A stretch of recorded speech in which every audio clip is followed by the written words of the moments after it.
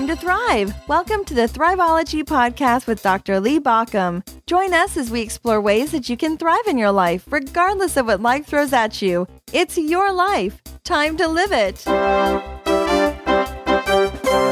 Hey, this is Lee Baucom. Welcome to the Thriveology Podcast. This is the podcast designed to help you thrive no matter what life throws your way. And today we start a new series. We finished up last week with the Thriving Body series. And the reason we did that Thriving Body series is so that you can move through life and find all of the ways to thrive with a healthy body. Today we turn our attention to what I call the immutable laws of living. Now, these immutable laws of living, we're not really talking about legal laws, where if you break that law, you're going to get arrested or get into some legal trouble. We're talking more about things more like natural laws. Now, natural laws are things that you might be able to short-term violate. But when you violate the laws of living, of natural laws even in the world, you put yourself at risk. You can either get yourself into trouble immediately, or you might find that over time it gets more and more difficult because when we violate these laws of living, we cause ourselves to struggle more and more, and we cause ourselves to be stuck in places that aren't particularly healthy or thriving, and we lose a lot of energy. Some of them keep us at a very stuck point. Others of them just limit where we can go. And so these laws are the ones that really do get you into trouble when you repeatedly violate them. Now, you might get away with it for a while. You might stick with these laws for a while, and then you can't figure out why life is not where you want it to be. In fact, that's kind of the topic we'll talk about today. So as you struggle with these laws, it saps you of energy and keeps you from living what I refer to as a thriving life. Now, remember that a thriving life is not one without struggle. It's knowing how to deal with the struggles that are coming your way. That's the focus that we're going to talk about today. But first, let me just kind of give you an example of these laws and how they work. Let me bring up what is a very common natural law that you might struggle with. I know I certainly do, and that's the law of gravity, right? If I trip, I will fall to the ground. It's not that I will trip and nothing will happen. The law of gravity takes over at that point. Throughout my life, I found that whenever I try to violate the law of gravity, I tend to lose out. Now, there are times when I have briefly been able to avoid that law, but only to have it come crashing down at some point. When I was a child, I began to believe that there must be a way for me to hang glide without having to buy a hang glider. I remember I was just a young guy and I just knew that if I just put together the right materials, somehow I would hang glide. Now, since then, I've been hang gliding and talked with the people there who said, well, you were on the right idea, just no way that was going to happen. But as a child, I figured that all I had to do was put together some bamboo and maybe some plastic and I would be set.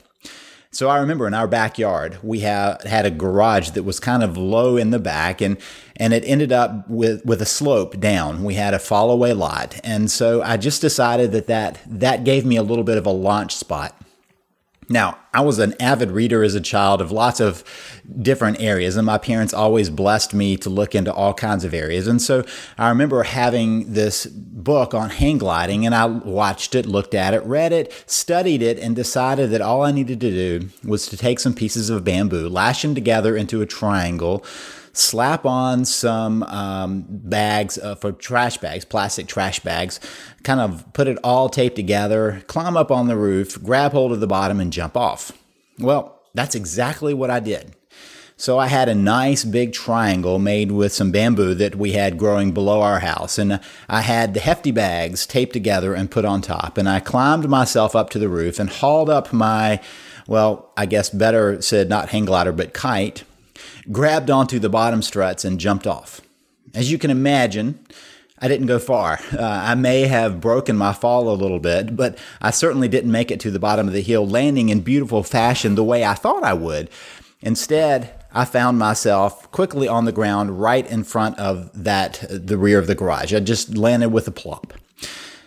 So that was my great trial at winning against gravity. It didn't work then. It wouldn't work now. Now, I've been hang gliding since. And so I've learned that there are times when you can use the law of gravity to avoid falling, or at least to gracefully fall when I've been hang gliding or when I've been on an ultralight or when I've parachuted. Those are ways of graceful falls. But eventually gravity is going to take over.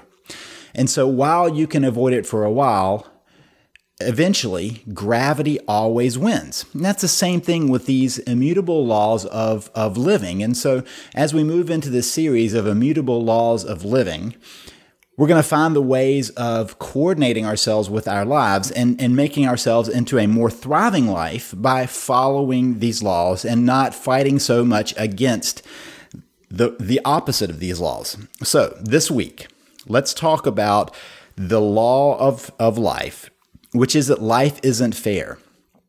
Now, I say that, and I recognize that we all want that to be untrue. We want life to be fair. Do you remember when you were a child and there was that whole sense of fairness and unfairness, and you would watch people and you would say, well, that's not fair. And you would say for yourself when you're mistreated, that's not fair. And if you had a sibling, you may have constantly been saying the same thing I was saying, that's not fair.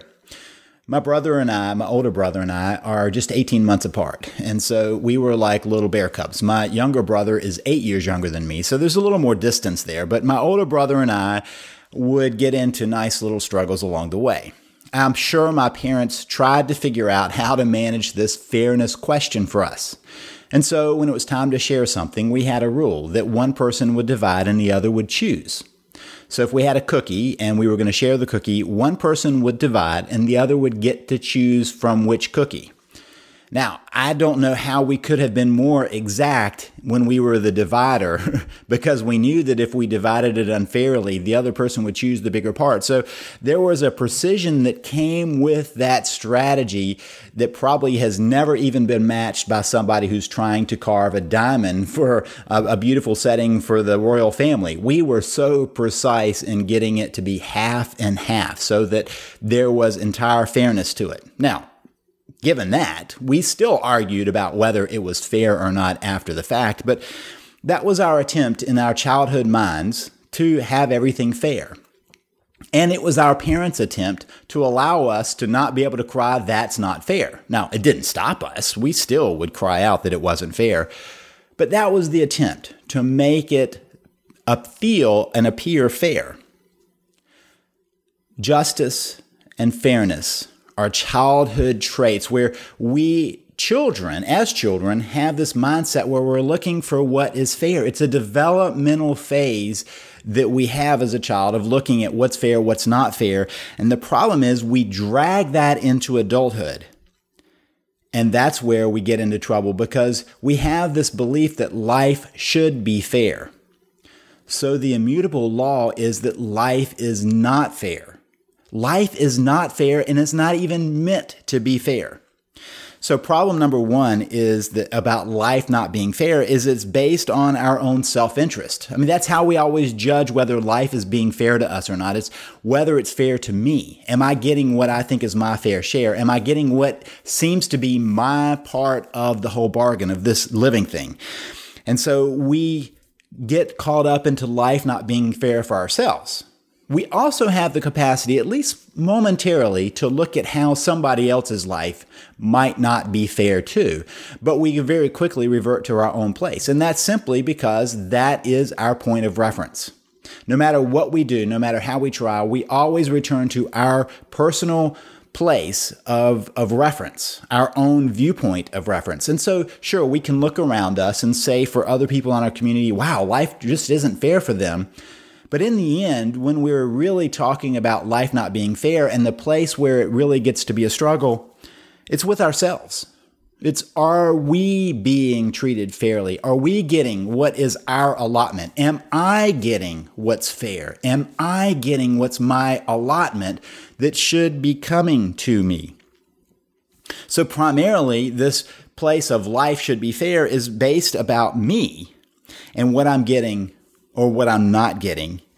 And we also hold to this little place where we want to rely on divine retribution if we can't get it anywhere else. That maybe that person who is doing crooked things and is making a killing, well, somehow it's going to come back on them, right? Somehow something is going to even this out. And we want that to be the case, even though we often see that's not the case. We somehow, if it can't be fair distribution, we expect that maybe something's going to catch them by surprise.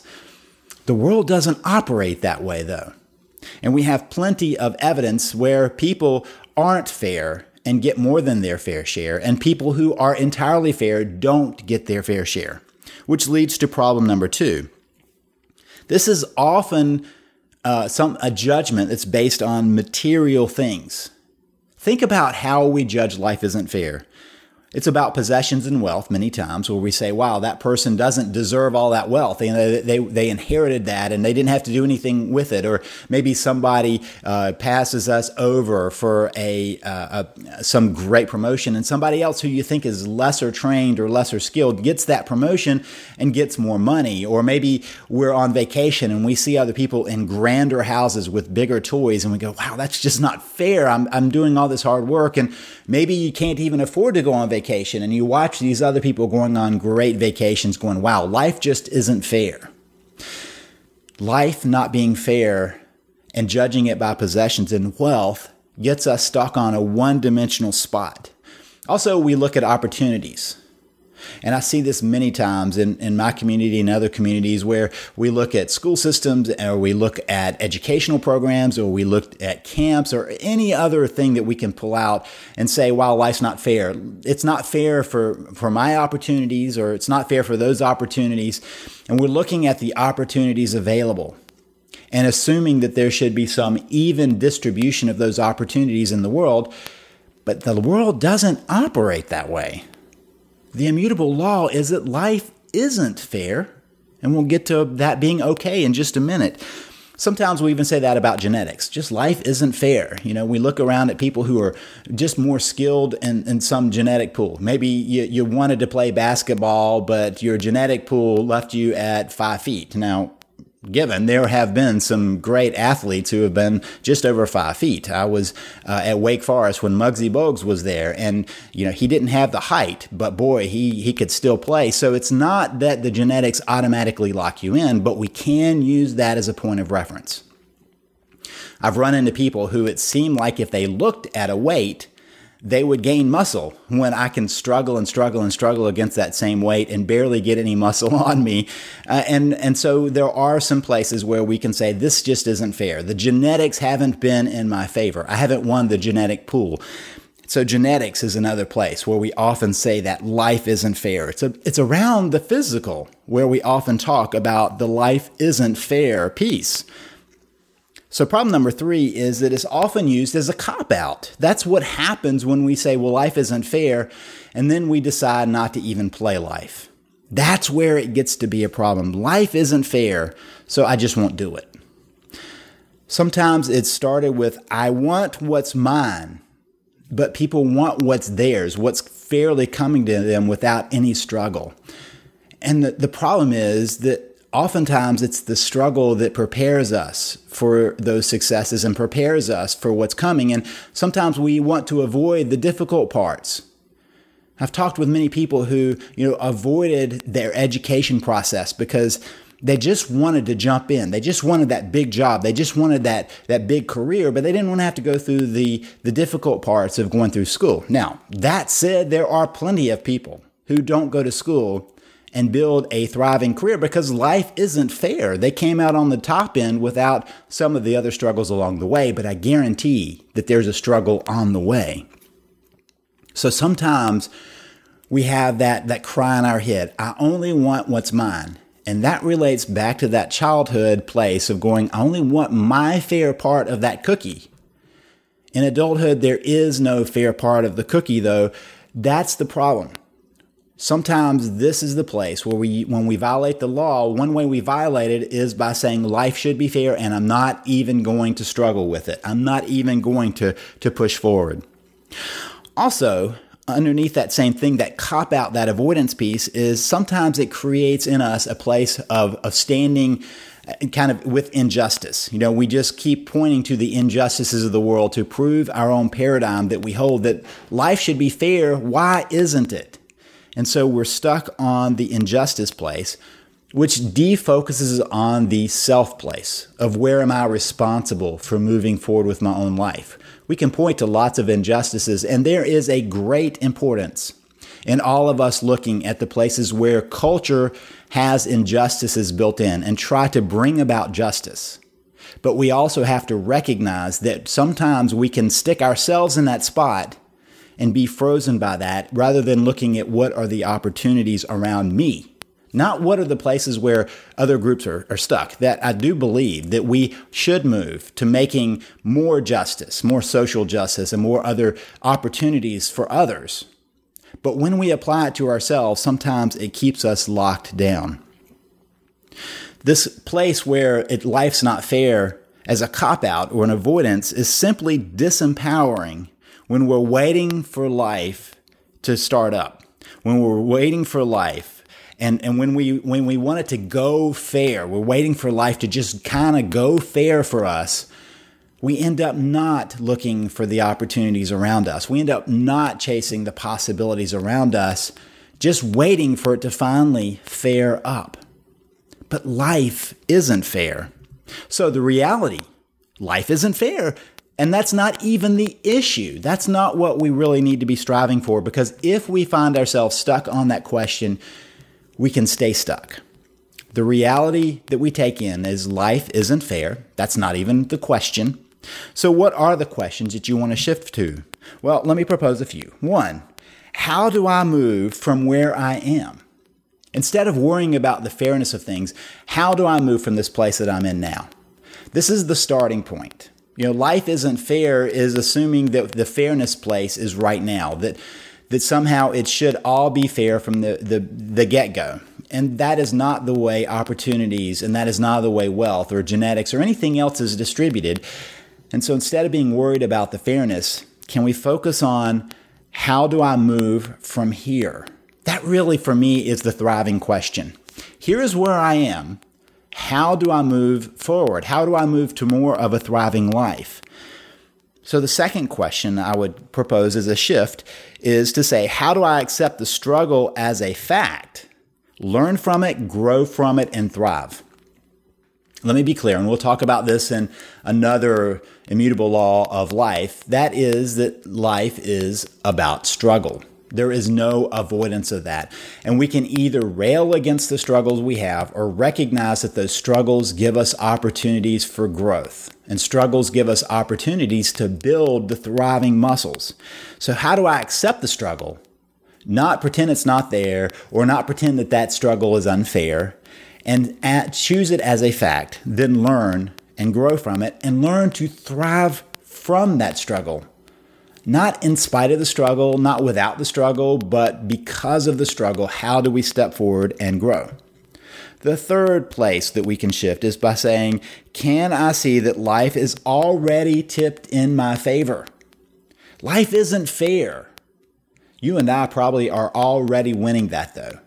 Just by the fact that you are likely listening to this on a piece of technology that didn't exist just even a decade ago, that you are in a culture, in a place where you can have that technology, that you can afford to listen to that I can afford to broadcast this, means that life isn't fair. We're already on the winning side of the equation.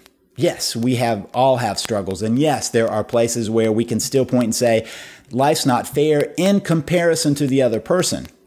And that is part of the problem. We always choose life's not fair in comparison to somebody who is, in our mind, ahead of us or has more than us or is unfairly gained.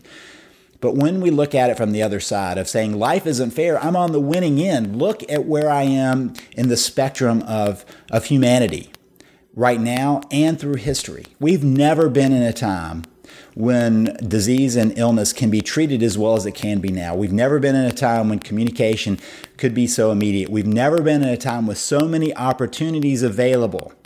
And so if we look at it from a spectrum of time, we live way beyond royalty would have ever lived in the millennia before us, the centuries before us, even the decades before us. We live way beyond that. And if we look at ourselves in the world, you and I, just by the fact that we're here, able to broadcast and listen to this, are at the top end of the opportunity pool in the world. So we are already winning on the life isn't fair. So if we can take that next step and say, life isn't fair and life's not fair because it's tipped in my balance at this point, we begin to change how we feel stuck with that and what we think we need to do with that. So what if we were to shift life and to see this as a canvas where you get to choose the painting on the canvas? It's a blank canvas with lots of opportunities. What's the painting you choose to make? What are the raw materials you want to use in your painting? Life is just the canvas. It's not about whether it's fair or not. It's choosing how you're going to do that. Your choice is how you choose to paint, what you choose to paint. Or let's use a slightly different metaphor. Life is a sculpture. The raw material's there, but it requires you to look at that. If you're going to sculpt something out of a stone, you're going to have to look at the different pieces of that naturally given piece. What is possible, what's not possible based on that raw material. Michelangelo is said to have said that when he carved David, he just took everything else away. David was already there in that rock, and he just took everything else away. And that's kind of true for all of us in our lives. We have this raw material, this big rock that's standing there. And yeah, there are some limitations to it. And yeah, there are some places that we have to carve around. So the raw material is there. What do you need to take away in order to bring out the masterpiece that is your life? Life's not fair, but that's the wrong question. Can we look at how we thrive no matter what happens our way? Can we look at how to take those pieces that are already available to us? And can we acknowledge that we're already on the winning end of that equation? Now, if this has been useful for you, I would love for your help. If this has been useful, it would be great if you would share this. Just beneath, if you're on my website at Thriveology.com, there are places where you can share on your social media, whatever's your favorite. You can share on Facebook or LinkedIn or Google Plus or any of the other major ones. Just hit the button below and you'll be allowed to do that. If you're not on the website and you're a Twitter person, please tweet out. Just type in a browser. You can do it on your smartphone or anywhere else. Just in your browser, type in Thriveology.com/love, LOVE, and that will create a pre-populated tweet. And then you just send it out and let people know that Thriveology has been helpful for you. If you're on an Apple device, if you've been listening to this podcast through Apple, it would be great if you could leave a review and let people know that this is a podcast that's worthwhile to you, that's helpful for you. Spread the word. This is how we let other people know how to thrive. And finally, if this has been very useful, you could also consider supporting this podcast. And I've been doing this podcast for free forever, as long as I've been doing it, and I'm not going to change that. But one way you can step in and say, yeah, but I want to be a piece of that. I want to take some ownership of that, is by becoming a patron of mine using Patreon. There's a link on the website right beside the podcast, just to the right of the podcast. You just click it and you can pledge a little amount, even a couple of dollars per episode or $1 per episode would be a great way of saying, hey, I want to support you. I want to step up and say, this is important in my life. It brings something to my life and I'm going to put a value tag on it. You don't have to do that. It's kind of like public radio. It's going to be there. The station's going to be there. But whether you want to say, I want to step up and support that, that's a great way of doing that. If you're not on the website, just go to Thriveology.com/Patreon, and that's Patreon. Thriveology.com/Patreon, and you can join that way. Otherwise, I wish you the best as you build a thriving life.